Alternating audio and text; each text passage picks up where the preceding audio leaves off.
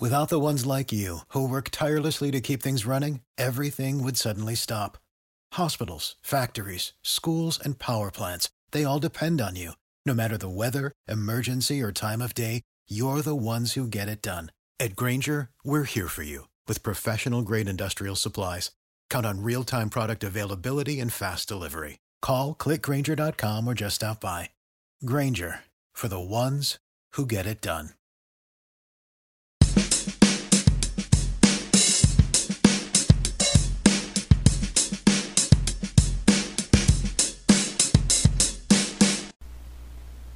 Good evening, Blue Jays fans. Welcome to another episode of Jaybird Watching. Hosting this week, Brendan Panikar, as you can probably tell by my voice. If you can't by now, then maybe you're new, in which case, welcome. But as always, my co-host, Craig Borden in Rochester, New York. How are you, sir? Doing wonderful, and I can only hope that we're getting some more off-season listens in our Broadroom Brawl here. I mean, chat. It felt pretty steady, man. I think I've been pretty impressed with the numbers that we've seen on our listens throughout the off season. I think we're one of the few who have stayed consistent with weekly podcasts, aren't we? I think we are the only one. We have some good friends in some of the other Radio Scouts and other whatnot podcasts, but we're definitely holding on to this nice weekly consistency, Brendan, and I think with enough shenanigans and goof around stuff to talk about over the off season here, mixed in with obvious Blue Jays off season news, I think we got enough here to hold down the fort. And you know what, man? There's been a ton of talking points on Twitter over the last little while. Obviously, there's already been one major move in adding Chase Anderson from the Milwaukee Brewers in trade for Chad Spanberger. We touched on that a lot last week on last week's show. So I won't beat a dead horse there, but there's already been one major move this offseason. But now there's been a few little more minor things that are generating a lot of conversation, Craig. And one of those is the decisions the Blue Jays made today surrounding the 40-man roster. Because today, at around 8 p.m., I believe, is the official deadline for Major League Baseball teams to add players who are Rule 5 eligible to their 40-man roster to protect them from the Rule 5 draft in the upcoming winter meetings. The Blue Jays added Santiago Espinal and Thomas Hatch. Craig, are you surprised that they added either of those guys? And are you surprised at the follow-up moves, which was Tim Mayza being outrighted to Buffalo and Justin Schaefer being DFA'd? Honestly, I'm more shocked at the fact that they were thinking that highly of Thomas Hatch to put him on this roster. I know we've been hearing more and more and more about Thomas Hatch and how much spin he's got on the baseball and what he could be bringing to the Blue Jays, but this is very similar to the Patrick Murphy kind of role last year with Yasny Diaz. You know you got something cooking with Thomas Hatch. You got to hold on to him. Santiago Espinal, he's been insanely good, and I don't know how you couldn't afford to keep him on this team. He's going to be probably playing in Buffalo most of this season, especially with the depth that's going on around the Toronto Blue Jays' middle of the infield. But Espinal has showed that he has something to be special about, possibly up the middle too. So you got to hold on to him. These are pieces that we probably would have lost during the Rule 5 draft, and those are too big of pieces to be losing. Now, I definitely think that they were a little bit more cautious this year compared to last year. And you know what, man? They had a lot of tough calls to make last year with some of the guys that they had to protect. Luckily, though, some of the bigger names didn't have to be protected this time around, or else even more difficult roster decisions would have had to be made. Craig, do you think, had they left Hatch or Espinal unprotected and available for teams, do you think both of them could have been gone? I think that it definitely one of them would have been gone, and I think it would have been at least Santiago Espinal. I think Hatch was probably closer to that 75% of a chance of getting taken kind of thing, and maybe even 50-50. But Santiago Espinal has shown plus glove, and the fact that he has shown solid contact through his minor league Blue Jay years so far. He's shown some surprise pop, guy. You know, I'm surprised that he's got as many doubles and everything that he has, but it's been very impressive to watch him grow up in the New Hampshire Fisher Cats lineup last season and then break his way into Buffalo right at the end. Very interesting stuff, and honestly would be one of those wild cards come spring training on a team with lesser infield depth than the Toronto Blue Jays. It's interesting because definitely Santiago Espinal is somebody we've been high on in this podcast, even going back to last year when we were ranking our top 30 Blue Jays prospects. And I think it shows you, Craig, how high this front office is on Espinal. Remember, they traded Steve Pearce to get him from the Boston Red Sox, and he's done nothing but hit, as you alluded to there, and his glove has been pretty impressive up the middle, too. So I definitely think one of them could have been claimed. Thomas Hatch, though, we continue to hear more and more about Thomas Hatch as the offseason goes along. I believe he added a cutter to his arsenal after he got here, or right before the Cubs traded him to get David Phelps from the Toronto Blue Jays. So there was a chance that he'd be claimed too, because remember, last year the Rule 5 draft didn't hurt the Toronto Blue Jays because they did lose Travis Bergen and Jordan Romano before both were returned to the Blue Jays organization by the San Francisco Giants and the Texas Rangers after they outrighted them off of their roster. But Craig, are you a little surprised at the fact that it was Justin Schaefer who lost a roster spot here? Or do you think maybe it's just, you know what, they have such a good collection of young arms that they could afford to take a flyer, and maybe Justin Schaefer will get through? I think he's the odd man out in this whole situation, but I got one last thing to say about Santiago Espinal. He probably made the minor league play of the year by stealing home for a walk-off victory. Just saying. That earned him his roster spot. I know, right? Or at least the buzz anyway. He's a very talented player. But back to the guys the Toronto Blue Jays lost. Tim Mayza, it's as much as it sucks, because I was still expecting Tim Mayza to become something special as a lefty out of the Blue Jays bullpen. He's just such a big arm that you would think that he would have been something very special. And I think he could have been that eventually, but with this injury and having to have Tommy John surgery, it's just it's the only way the Blue Jays can possibly move and keep the guys that they need to keep in this organization. It would not shock me if they still turn around and sign to a minor league deal to keep him employed. But in the flip of that, Justin Schaefer, very, very impressive for his 34 appearances with the Blue Jays. And this guy's going to have a major league job somewhere. I can just only hope that this is a temporary move for the Blue Jays as far as filling bullpen depth. But it would not shock me that it's just, hey, we can truck any arm from our kids into the bullpen and hope to fill up some of these innings that Justin Schaefer ate up last year. It's going to be an interesting offseason when it comes to the construction of the 40-man roster, because probably argue that there's some guys on there that maybe could be off the 40-man to make room for guys who you alluded to, of those collection of arms down in the minor leagues. We obviously have talked a lot about Kirby Snead down in Buffalo. It's probably his turn to come up here when the season gets started, but I think it just attributes so much to this front office in terms of this young collection of arms that they have collected, Craig, and that's kind of where I'm going to shift the discussion, because Baseball America released their revised top 30 prospects for the Toronto Blue Jays this season. When you look at it, you go through 1 through 10, and as I just had a quick math there, 6 of them, maybe even 7, are all pitchers. So they have assembled quite the collection of arm talent. And you go back just a few short seasons ago, the pitching cupboard was bare in this organization. How much of a testament of a job to Ross Atkins, to Ben Cherington, who we've lost to the Pittsburgh Pirates, to Mark Shapiro, Tony LaCava, all the guys in the front office. How much credit do they get for this impressive collection of pitchers in the Blue Jays system? I think you got to give them credit for the whole kit and caboodle here as far as our young core of this team goes. I think the headline on the Blue Jays website right now by Mike Rosenbaum pretty much sums it up. No Blad, no Bo, no problem. Very true. The fact that they have all this pitching talent after they have amassed the offense, knowing that this is coming to pipe, what does this offseason bring? It's kind of ridiculous to the point that you got a couple of guys that are probably front end of the rotation coming, especially in Nate Pearson, Eric Pardinho, and probably just a little bit further down the line, Alex Manoah. But those 4 guys are just insane. And now Anthony Kay is going to probably have a roster spot this year in the rotation. But it's very, very impressive. And the fact that, Sean Reed-Foley and TJ Zoik fall off of this top 100 is still saying something, I think, too. It's crazy. It is absolutely crazy. And yeah, you go through, just to list it off for our listeners who don't know the top 10 and haven't gotten a chance to look. From 1 to 10, you have Nate Pearson, Jordan Groshans, Alex Manoah, Anthony Kay at 4, Eric Pardinho at 5. And then you got Simeon Woods Richardson, who they got from the Mets with Kay. Orelvis Martinez, the young shortstop, at 7.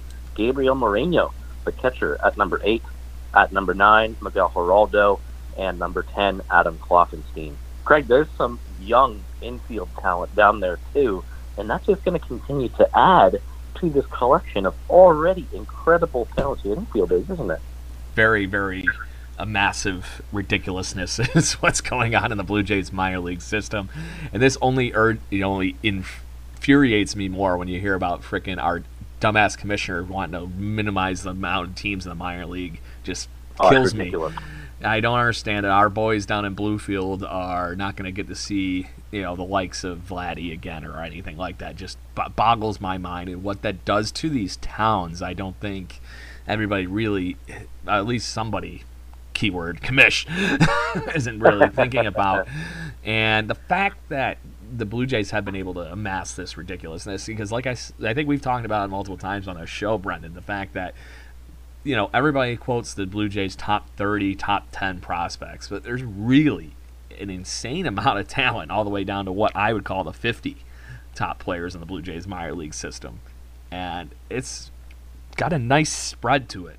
This is sustained growth. Even those top 5 guys that you were just alluding to there, the fact that Woods Richardson is the lower guy on the totem pole, and he's just outside that. And Alex Manoah was drafted last season as number 3. That's insane. It's crazy. And you continue to go down the list a little bit more. I'll name some of the pitchers that are on there. Our good friend Kendall Williams, who we had in the show, comes in at number 11. And then you continue to go down. Zoik dropped to 16. Patrick Murphy at 17. Yennsy Diaz at 23. Hector Perez at 22. And then a guy who truly emerged last year and put himself on the radar, Joey Murray, Dr. at 28. Right? Dr. Spin is the exact nickname that he should be coined. Well done, sir. So the fact that some of those guys who we've heard about for the last few years, and even Yennsy Diaz, who had a cup of coffee at the major league level this season, are all the way down at like 23 and 17 and 22 with Hector Perez. Man, it's exciting to be a Blue Jays fan when you think of how much pitching talent is coming up here, isn't it? Very much so, which is what is just killing me about the whole off-season conversation. You have this coming. Freaking Barry, how much we got? Just keep diving more into it. Pitching is the one thing that every team wants.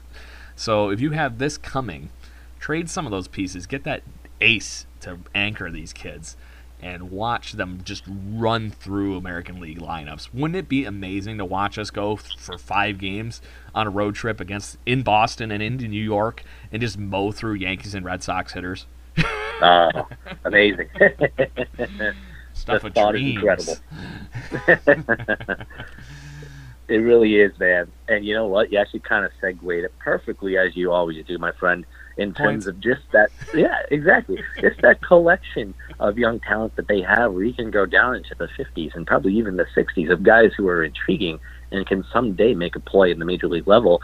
I want to, before we shift our discussion to the last part of the Blue Jays roster from 2019, which is the outfield, for our outfield year in review, I want to make note, Craig, that coming in at number 8 on this list is a catcher in Gabriel Moreno. The Blue Jays have Danny Jansen and Reese McGuire, as we discussed last week, on the Major League roster currently. And there's been some trade rumors about Jansen and about Reese McGuire that teams are sniffing around with these guys. They still do have Luke Maile as well, who could back up. Do you think that perhaps one of Reese McGuire or Danny Jansen could be on the way out to acquire that front-of-the-line starter that you just referred to? Yeah, it makes me wonder, because you hit the nail on the head with Moreno. The kid is insanely talented. We've only heard our friend Joseph Goldberg-Strassler and Hayden Godfrey just gush about how this kid did in Lansing this year. The fact that you have him, and then you have Alejandro Kirk right behind him. You have another dynamic of the Reese McGuire and the Danny Jansen situation all over again with those two. And they're about the same year away. Both in AA or both in single A, probably tipping on that AA, high A this season with both of those guys. Brendan, it's a position of depth. I would hate to lose either McGuire or Danny Jansen, but at this point, you could hold on to Luke Maile and sacrifice one of them for the greater good and get that next ace on a couple extra years of young rookie talent, Go get the Rockies pitching. Bring them to a real ballpark. Do something.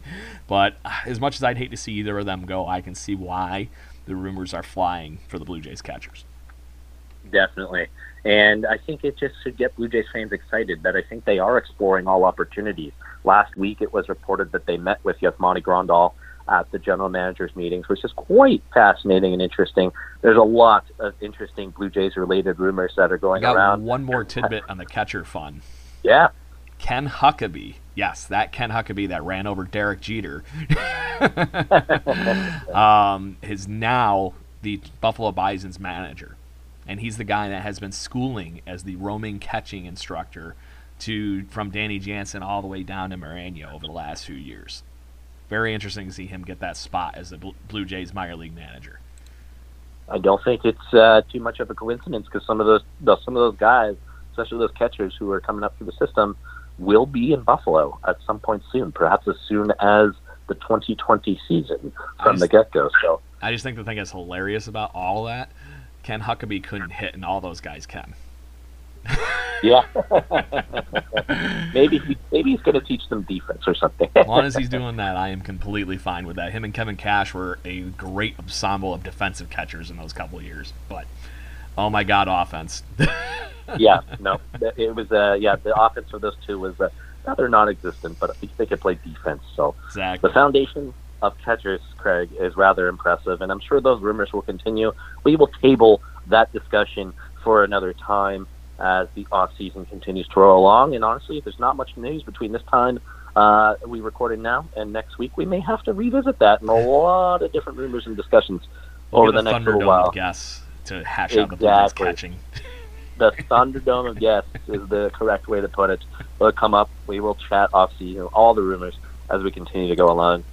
But the one aspect of this team, Craig, as we go into our outfield year in review is the outfield, which seems to be in a constant state of flux. It is probably, I would argue, the one biggest hole outside of the rotation that this Blue Jays team has at this point, because there's a lot of question marks. I mean, you have the main three guys that are in there right now on the depth chart listed in left field, Lourdes Gurriel Jr., listed in center field, Teoscar Hernandez, and listed in right field, Randall Grichuk. We will discuss all of those three in depth. Craig, who do you want to touch on first? Is there enough good things I could say about Lourdes Gurriel Jr. all of a sudden getting a solid spot in this in this roster? Period. This is a guy that we were talking about, Brendan, that had no home coming into 2018 or 2019. So to see him all of a sudden just go, bam, that's my job. I'm loving every damn minute of it. It would have been interesting to see what Lourdes Gurriel Jr.'s final numbers would have been had he not gotten hurt for the last part of the season, because I'll run through his stat line a little quickly here. In 343 plate appearances, 314 at-bats, he had 20 home runs, 50 RBI, a 277 batting average, a 327 OBP, a 541 slugging percentage, and an OPS of 869. And you look at his Baseball Savant page, and every single offensive category, when you go that little slider thing, I could post a picture of this on our account so people know what I'm talking about. Some of you will.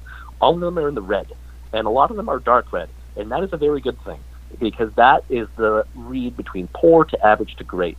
Dark red is great, and a lot of those apply to Lourdes Gurriel Jr. Is he going to be the left fielder next year, Craig? Because there is a little bit of uncertainty, and there's a lot of outfielders on this team that could have jobs next year. Is it locked down for Lourdes Gurriel Jr. in left field for 2020? If he's on this roster, which in my opinion, I think you're stupid if you actually do trade Lourdes Gurriel Jr., because we're going to see the best of his offense in years to come, not what we just got the preview in the sampling of in 2019 for the Toronto Blue Jays. I honestly wouldn't have been shocked, Brendan, if he ran in through this season, if he was fully healthy with 30-35 home runs. That's how hard this kid was hitting the damn ball. It was insane to watch him play baseball for a while. And the fact that I'm surprised that I'm looking at his numbers here, I could have sworn he hit more than 19 doubles. He just had legs for days running. And I think with a full season of play, too, he'd probably steal you about 15 bases, too.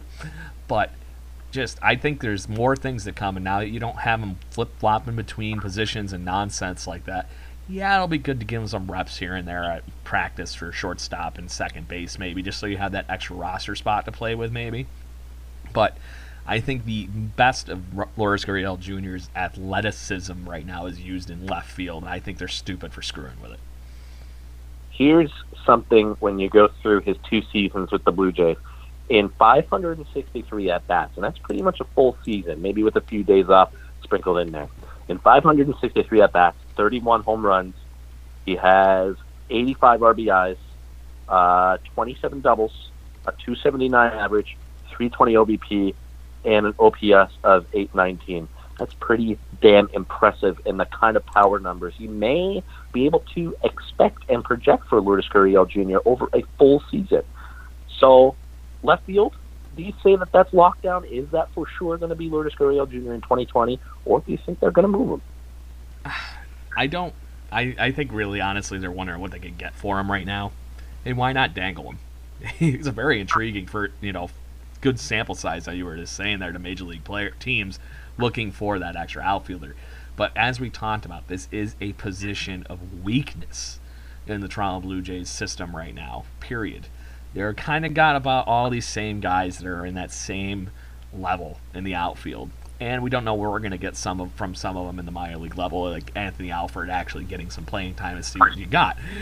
So how do you move Lourdes Gurriel Jr.? The only move I'm doing to him right now is maybe to take Teoscar's center field spot, because I really think he could handle the athleticism and taking center field. That's the only move I'm thinking. He definitely came on defensively in left field, and that was encouraging to see. There are some pretty impressive plays out in left field, where it's hit quite often. That middle down the line there, when it kind of curves out the stands and just kind of takes awkward bounces and ricochets, Lourdes handled that quite well for somebody who never really played the outfield full time. So, you know what, Craig? I'm going to give him the lockdown. Left field is solved for 2020. Lourdes Gurriel Jr. will be there, and they will hold on to him. There you go. So, there's one. Now there's 2 other places up for grabs, and one of them is pretty much solidified for the most part, and that is right field with Randal Grichuk. Randal Grichuk in 2019, in 586 at-bats, he hit 31 home runs, 80 RBIs. He only had a 232 batting average and a 280 OBP, which is not the greatest. Get that up there, get that OPP up there, strikes out a ton, but Randal Grichuk had his contract extension last year. He's under team control, and he's relatively cheap for a guy who can give you 30 home runs.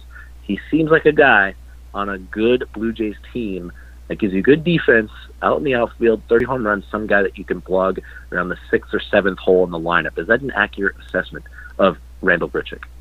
I'm happy with a guy that could pop me 30 home runs behind Vladdy, Bo, and Biggio. Just let it line up at that point. The thing that it boggles my mind. You have this conversation with a few other different names, and their WAR is not .3. And very similar stats as far as somewhere around the 240 batting average, going to hit you about 30 home runs, score 70, 80 RBIs and runs each. It's just amazing to me that how bad that OBP, and which oddly enough some of these defensive metrics don't help somebody like him on that category a lot more. I would think he's at least a 1-win player, and maybe that's where he should be, but maybe we haven't seen the best of Randal Grichuk yet either. Cut down on a few of those swing and misses, Brendan. This is a different ball game. That's definitely what they're going to need Randal Grichuk to do, because the power is undeniable, Craig. And he is actually pretty fast, too. If you go and look at his baseball savant page, his outs above average and his sprint speed are both on the great side of things, the 76th percentile among all of Major League players when it comes to sprint speed. Hard hit percentage is right around the middle, same with exit velocity, but it ultimately comes down to being able to get on base more. It is in the 15th percentile, Randal Grichuk, with his weighted on base average. That needs to improve in order for him to take the next step. 163 strikeouts to only 35 walks does? That's how that math works out? That's insane. Oh, by the way, I was being slightly sarcastic there. I knew that was coming. But it's true. For the new listeners. That's something that he's going to have to improve on for 2020. But I would say for the most part, when you look at Randal Grichuk, if he is a guy next year that you can stick in the 7th spot of an order or the 6th spot depending on injuries throughout the course of the year, sure, he may get elevated to around 5 or 4. But in the end, he's a guy who can come in there at the bottom of your order, kind of like what Michael Saunders was in 2016, where Saunders was around 6 or 7 and was popping out some home runs. Not the greatest OBP for Michael Saunders in those seasons, but that's a guy that you kind of need, especially when he brings you that value defensively. Yeah, and the fact that he can, like we said, the consistent thing that Randal Grichuk has done, he's going to get you at least 25, 30 home runs in a full season worth of work. You can even look at the first couple seasons when he was with the Cardinals. If he actually played in the ballpark of 130 games, he was going to hit 30 home runs and get you around 30 doubles. That is impressive enough that if you got a guy like him batting after some people that can get on base, that 80 RBIs number, man, could be a magic number right now for where he could be if you got guys that can get on in front of him. Because he always seems to find a way to lock in when there's a couple runners on base. It really seems like this front office and this organization is trying to brand him as the new fan favorite. I don't know why. I just kind of get that sense that they are kind of building around Randal Grichuk. He's turning into that kind of clubhouse leader.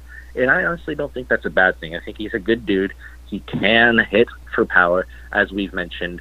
And because of all that, Craig, is Randal Grichuk locked in for right field to open 2020 for you?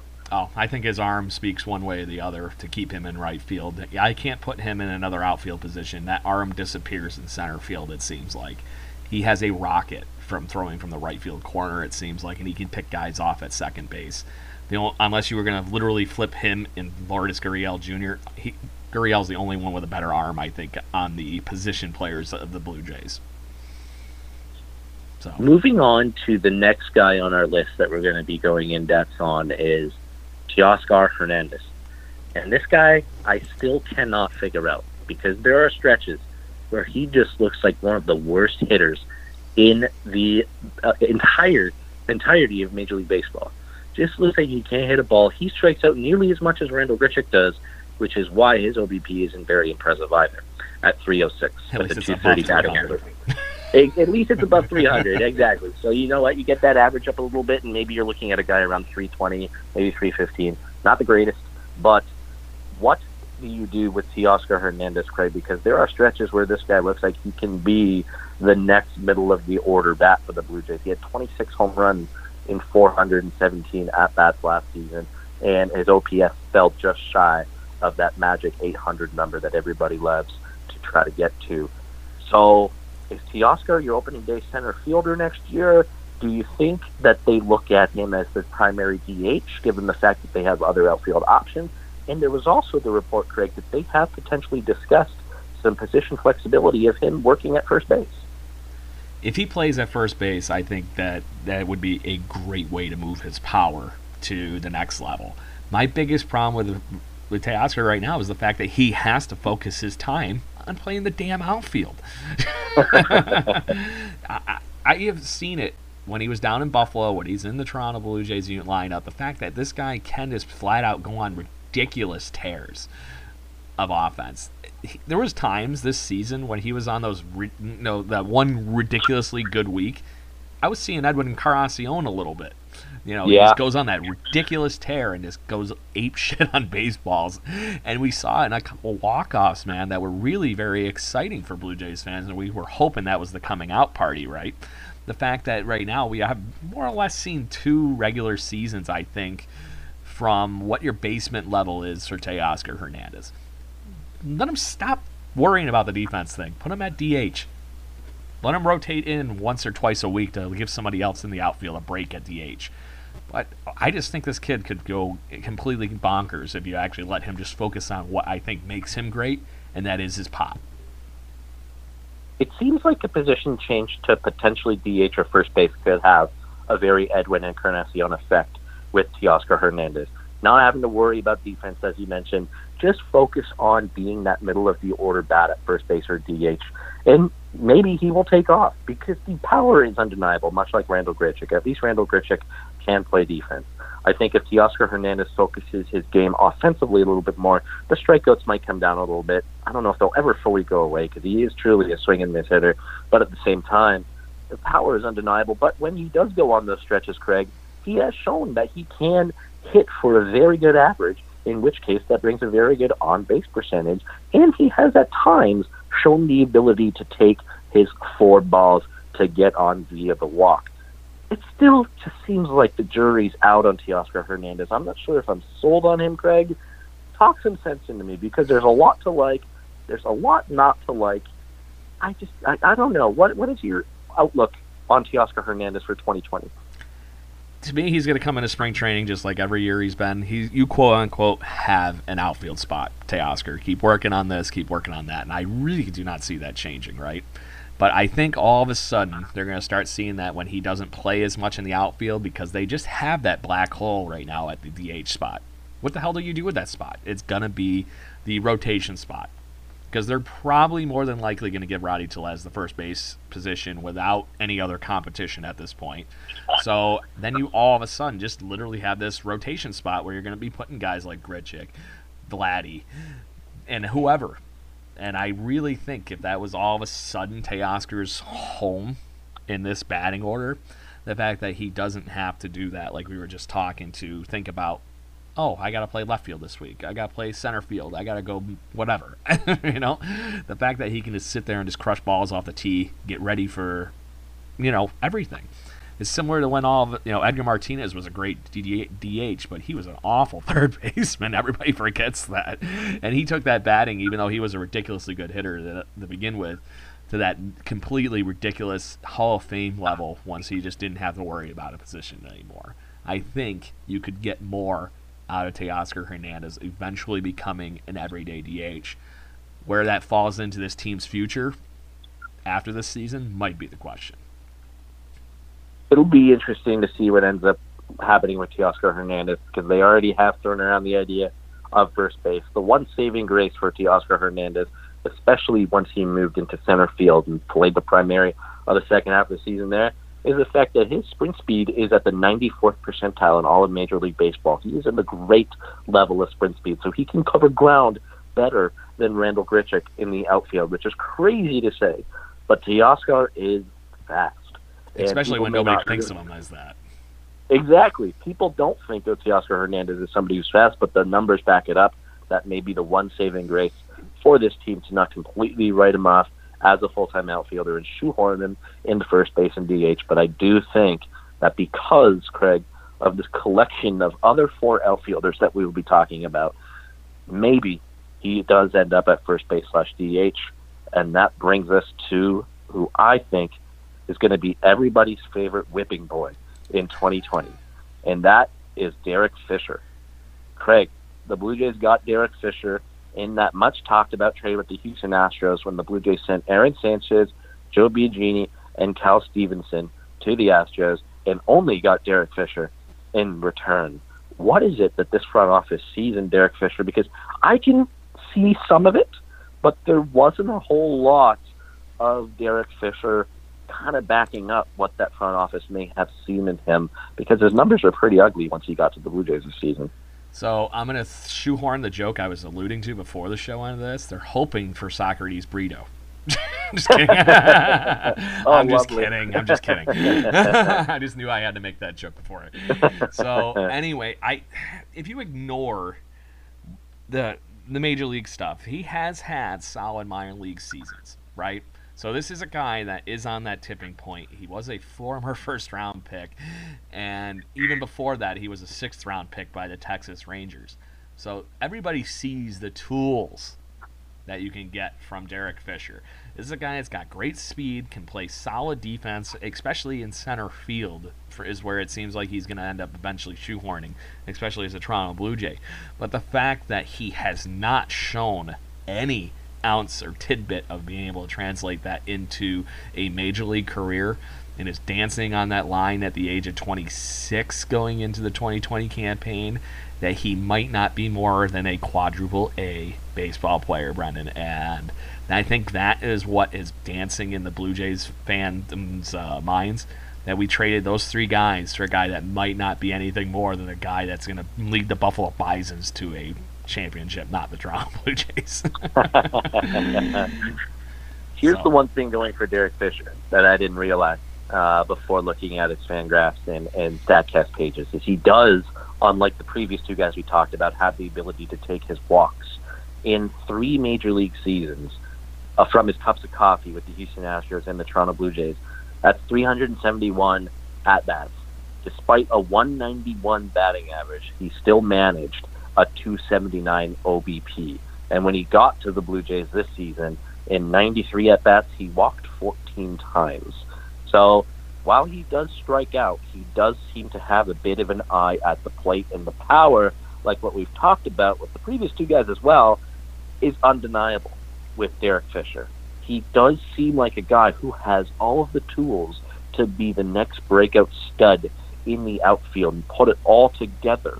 And my guess, Craig, is that the Blue Jays are just hoping that now that he can come into spring training 2020 knowing, hey, take a job and run with it. We're trying to make the Oscar a little bit more flexible so that you can blow the doors off of the competition and take center field for you. You will get everyday reps out there. Just settle in, work on your game, and break out, because honestly, as our guest Hayden Godfrey said back when they acquired Derek Fisher, there are 5 tools in this guy's game: speed, power, average, defense, and I'm forgetting the 5th tool. Hit for contact would be one of those two. Hit for That's power. it. Hit for power. Yeah. So I agree that he has all those tools, and I can see why the Blue Jays were at least intrigued by the fact if I'm going to take a flyer on somebody, this would be a guy I would definitely be hedging my bet on. He has the profile of he's been a good minor league baseball player all the way up through AAA, and multiple years in AAA of being good. And the on-base percentage, like you had mentioned too, was pretty consistent throughout his minor league tenure too, Brendan. It's not like he had these seasons where it was too tipped over. It's not like he was doubling up his strikeouts versus walks too crazily or anything. It wasn't Aaron Judging or Giancarlo Stanton.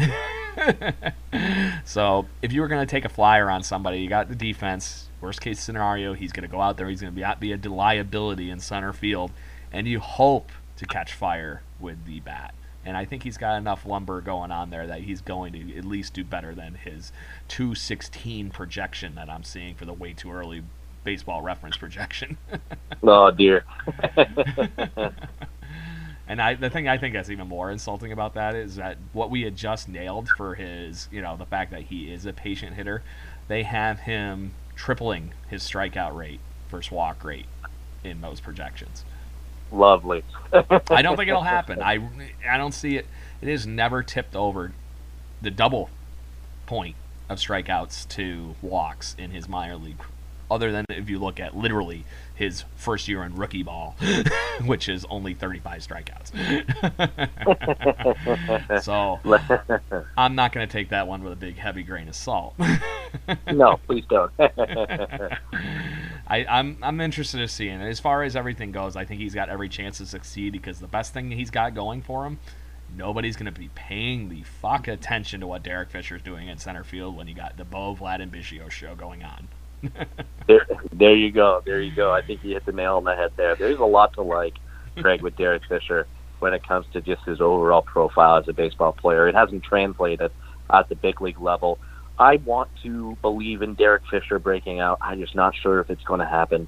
He just seems like a quad A guy, and unfortunately, I don't want to loop him into any kind of conversation with Socrates Brito, but there are a ton of similarities between these two, because you've seen what they've done in the minor leagues. They have similar skill sets, but it just hasn't translated to the big league level yet, because for a lot of the same issues. Socrates Brito struck out a shit ton when he was up here. He didn't make any contact. Derek Fisher didn't either, despite his 7 home runs when he was with the Blue Jays this season. So, yeah, I don't know, man. It's going to be interesting to see what happens with Derek Fisher. The front office invested a few resources into him. I mean, Aaron Sanchez and Joe Biagini aren't anything to sneeze at, because they can still turn into very valuable pieces for the Houston Astros next season. And Cal Stevenson, who knows what ends up with him being further down the minor league level. I know you love Cal Stevenson. But it's mostly just because I literally saw him run through a wall to catch a baseball, and then the following inning he hit a triple. So I don't know how he was conscious enough to hit the ball, period, let alone hit one of the solid hits I've seen at that Bluefield level in a long time. And getting to witness that, I was dumbfounded.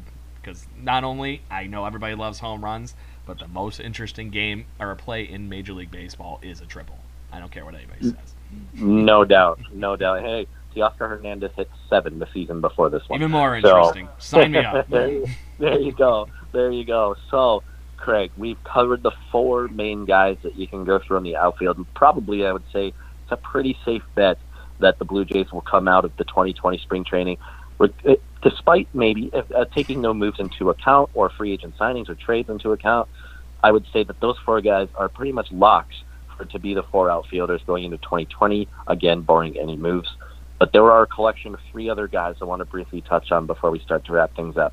And we have here Jonathan Davis, Billy McKinney, and Anthony Alford. I want to save Alford for last because everybody wants to succeed so badly. Let's start with Billy McKinney. I think we're both in agreement on what Billy McKinney is. I think he's a bit of an afterthought at this point. It just doesn't seem like there's much of a home for Billy McKinney on the 2020 Blue Jays roster, given all the talent still coming up through the minor league system, the fact that you're going to have probably 4 outfielders ready to go. But who knows? There was some good with Billy McKinney, 12 home runs and only 251 at-bats. But I just don't think he's shown enough to be worthy of a roster spot to start 2020. What do you think? Other than a nice pinch hit at bat, I have not seen enough defense and enough overall accomplishment for me to even want him on this team. To me, he's a minor league player right now. And until he can prove to me that he's going to bat somewhere in the 250s at the major league level and somehow sell me on that idea that if I give him at bats, that's my minimum right now, I don't know what I can do with him. Those 12 home runs are only translating to 28 RBIs. Brenton is not quite enough. This is a guy that had, 15, almost 30 extra base hits. You would think with almost 30 extra base hits, I'd have more than 28 RBIs. So I don't know what that last bit is for Billy McKinney. I love his swing. It just seems like he has too much swing and miss in that at bat. And for a guy that literally has the product of the John Olerud swing going on, I figured I'd be getting more. But I don't have enough confidence in his defense to go with that bat to give him any kind of a shoe-in 4th outfielder spot even in this Toronto Blue Jays landscape. Now, somebody that you can trust in their defense is Jonathan Davis, another guy who might be on the fringes of a 4th outfield spot given the collection of the main 4 we talked about. Jonathan Davis was incredible in the outfield when he had his 95 plate appearances and his appearances at the big league level. In the field, man, this guy can run for days. You know what? He has a little bit of a sneaky power in his game, doesn't he? Yeah, I've been having the pleasure of watching him in Buffalo for the last couple of years now, Brendan, and I've always wondered what Jonathan Davis is going to be for a major league team. And I wonder how much this is what we thought we were going to get from the Dalton Pompey situation as a base anyways. 2015 playoffs, you have Dalton Pompey on the bench. He steals all those bases and gets us within 90 frickin' feet of a World Series. Jonathan Davis is that guy that could be a ridiculous defender and steal you some bases in a critical situation in a ball game. And I really do think he's better at the plate than what he has shown in his tenure as the major league level throughout his 57 games in 2 years. I really think this is a guy that could bat 260 and be a Rajay Davis clone, and you would have no problem with that. Not at all. Not at all, and they share the same last name. Yeah, I know, right? So I just was like, whoa, Davis.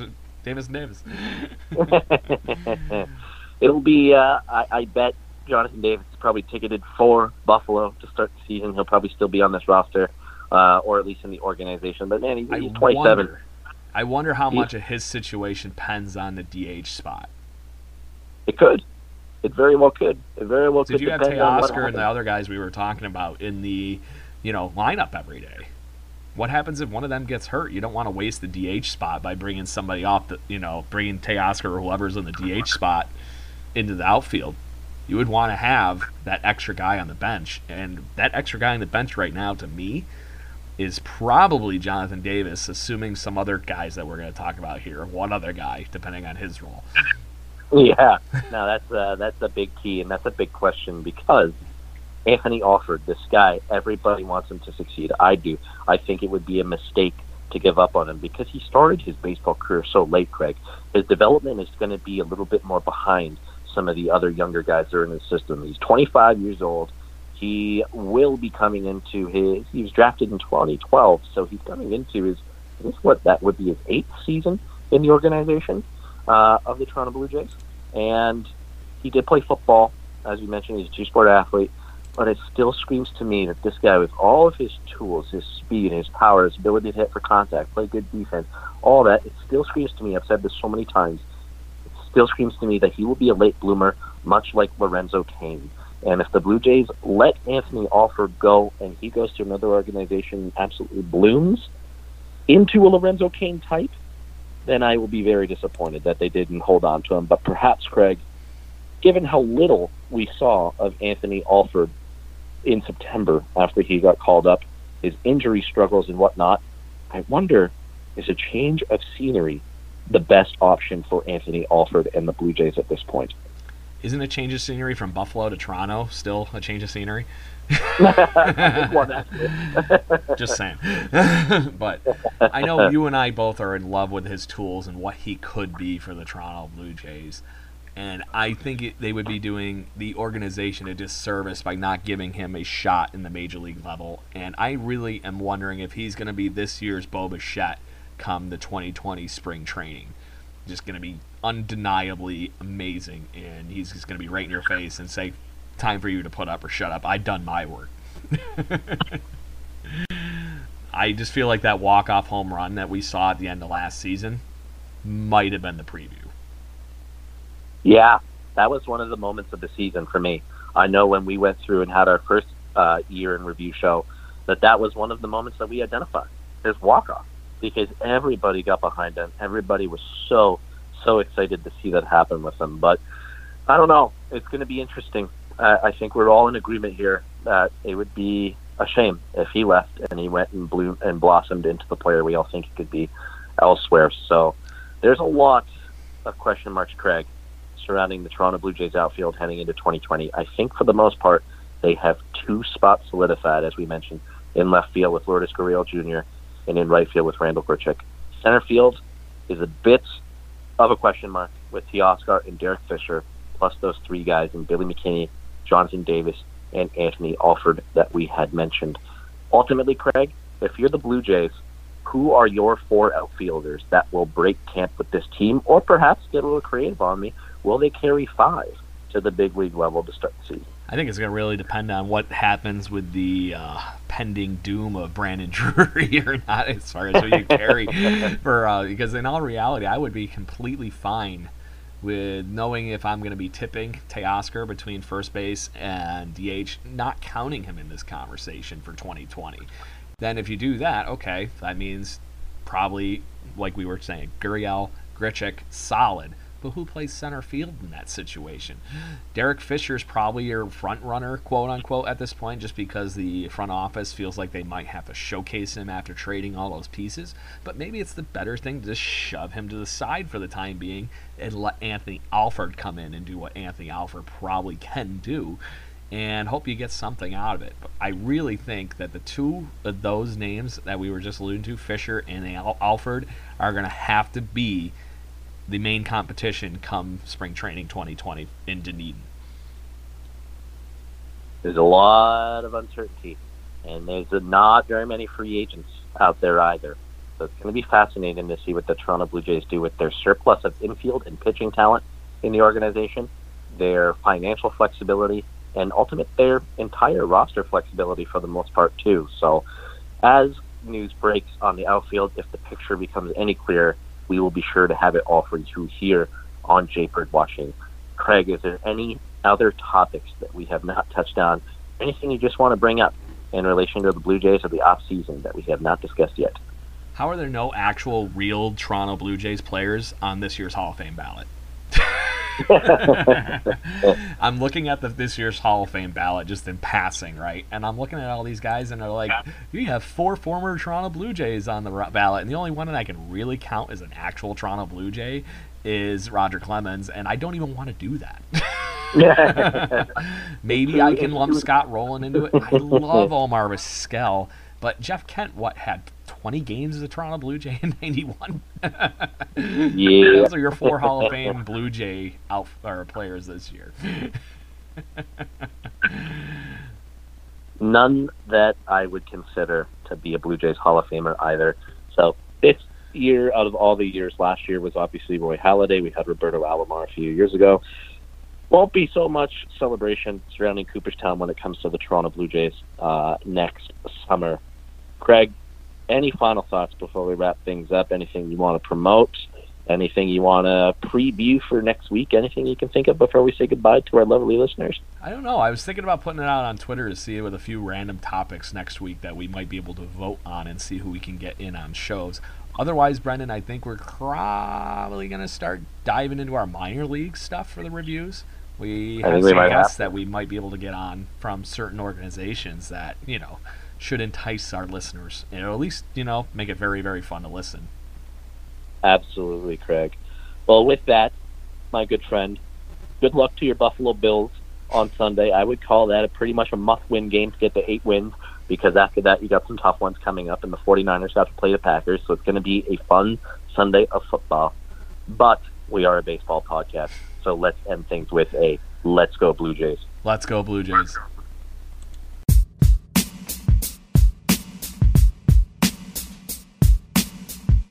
Save big on brunch for mom, all in the Kroger app.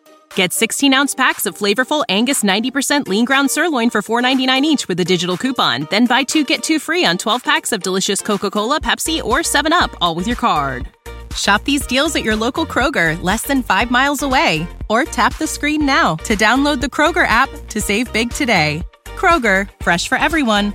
Prices and product availability subject to change. Restrictions apply. See site for details.